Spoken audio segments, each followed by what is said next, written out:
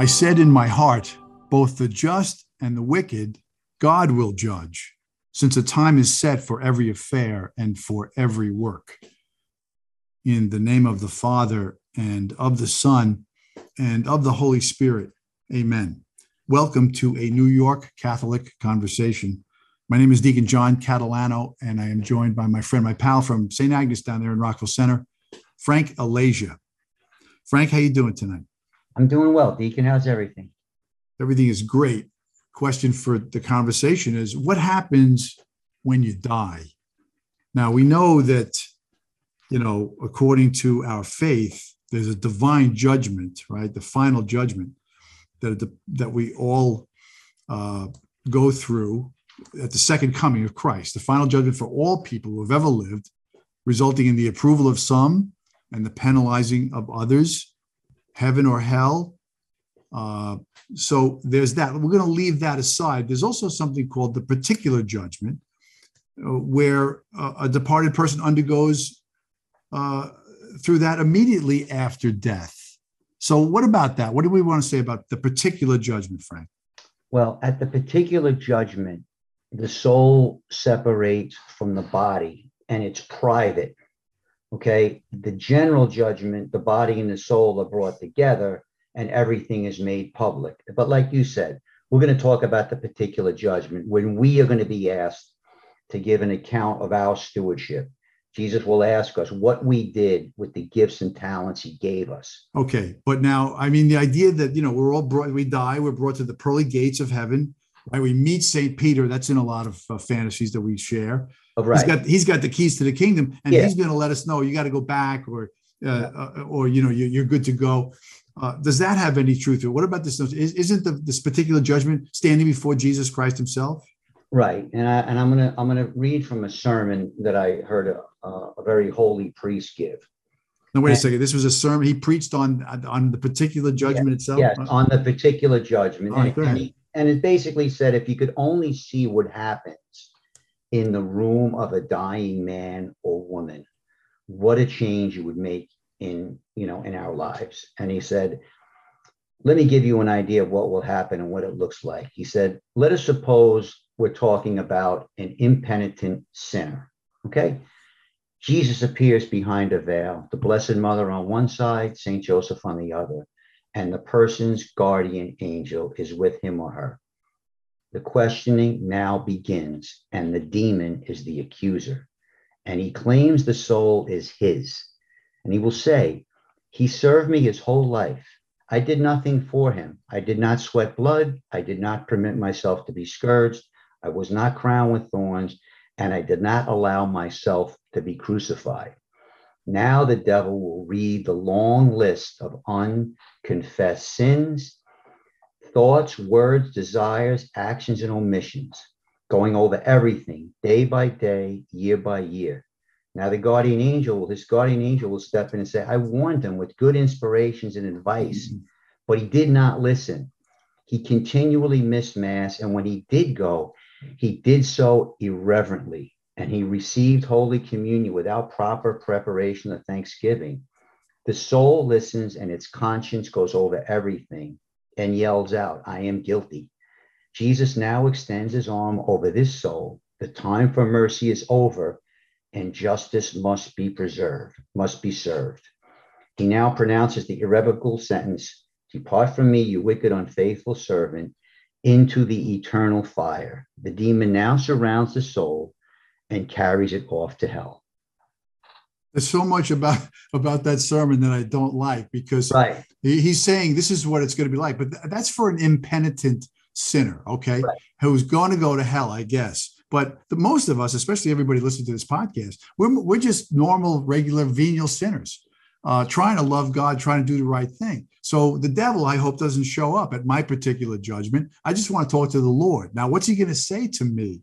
He might say, John, have you loved me enough? Now, that's going to be a tough question to answer. And he might say, what about the gifts I've given you? Did you use them for my glory? Those are going to be the kind of questions that I'm afraid to have to answer at the particular judgment. You know what I'm saying? Yeah, I think that you have to ask yourself, because this is like kind of a Ebenezer Scrooge moment. It's kind of like a Right. Charles Dickens moment in the live. Like, three ghosts are not going to appear to you, but the deacon and I appear to you right now.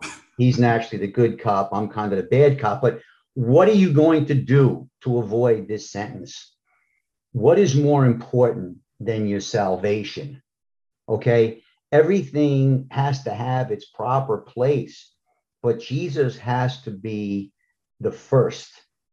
That's why I want to say, get to confession now. Well, that's Now why. is the time for his Yeah, that's mercy, why right? the Scrooge reference is good, because his partner comes back in a Right. dream from the dead and says, listen, I didn't behave well. Look what happened to me as a result of my behavior. You should check out your own self. And that was a good reminder. On the flip side of that same coin is when George Bailey is visited by an angel who shows him what the world would look like if he himself was not even in it, and how much he should appreciate his presence in the world.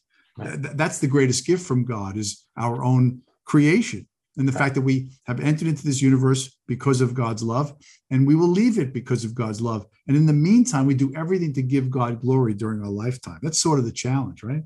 Right. Don't be a fool. Life is short. There's no excuses. It's judgment. You'll see yourself as you perfectly were.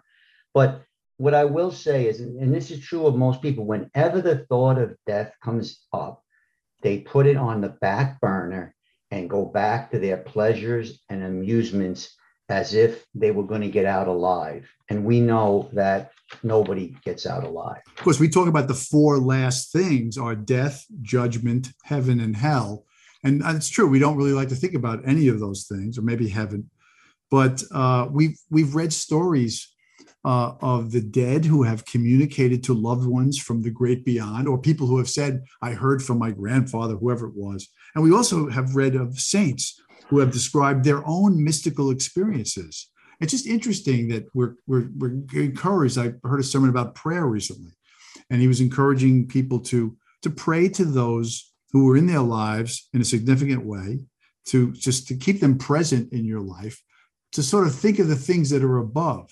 This person now hopefully resides in heaven with God. And by communicating with them through prayer, it's sort of gaining and developing a stronger sense for the afterlife for our own selves.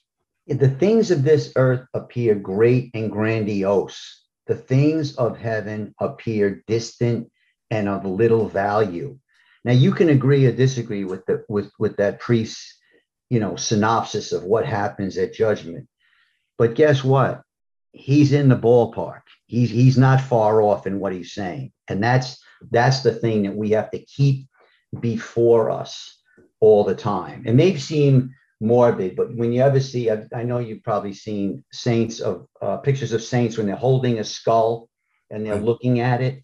They're thinking about that. They're thinking about that. What do I have to do to gain eternal life? Yeah.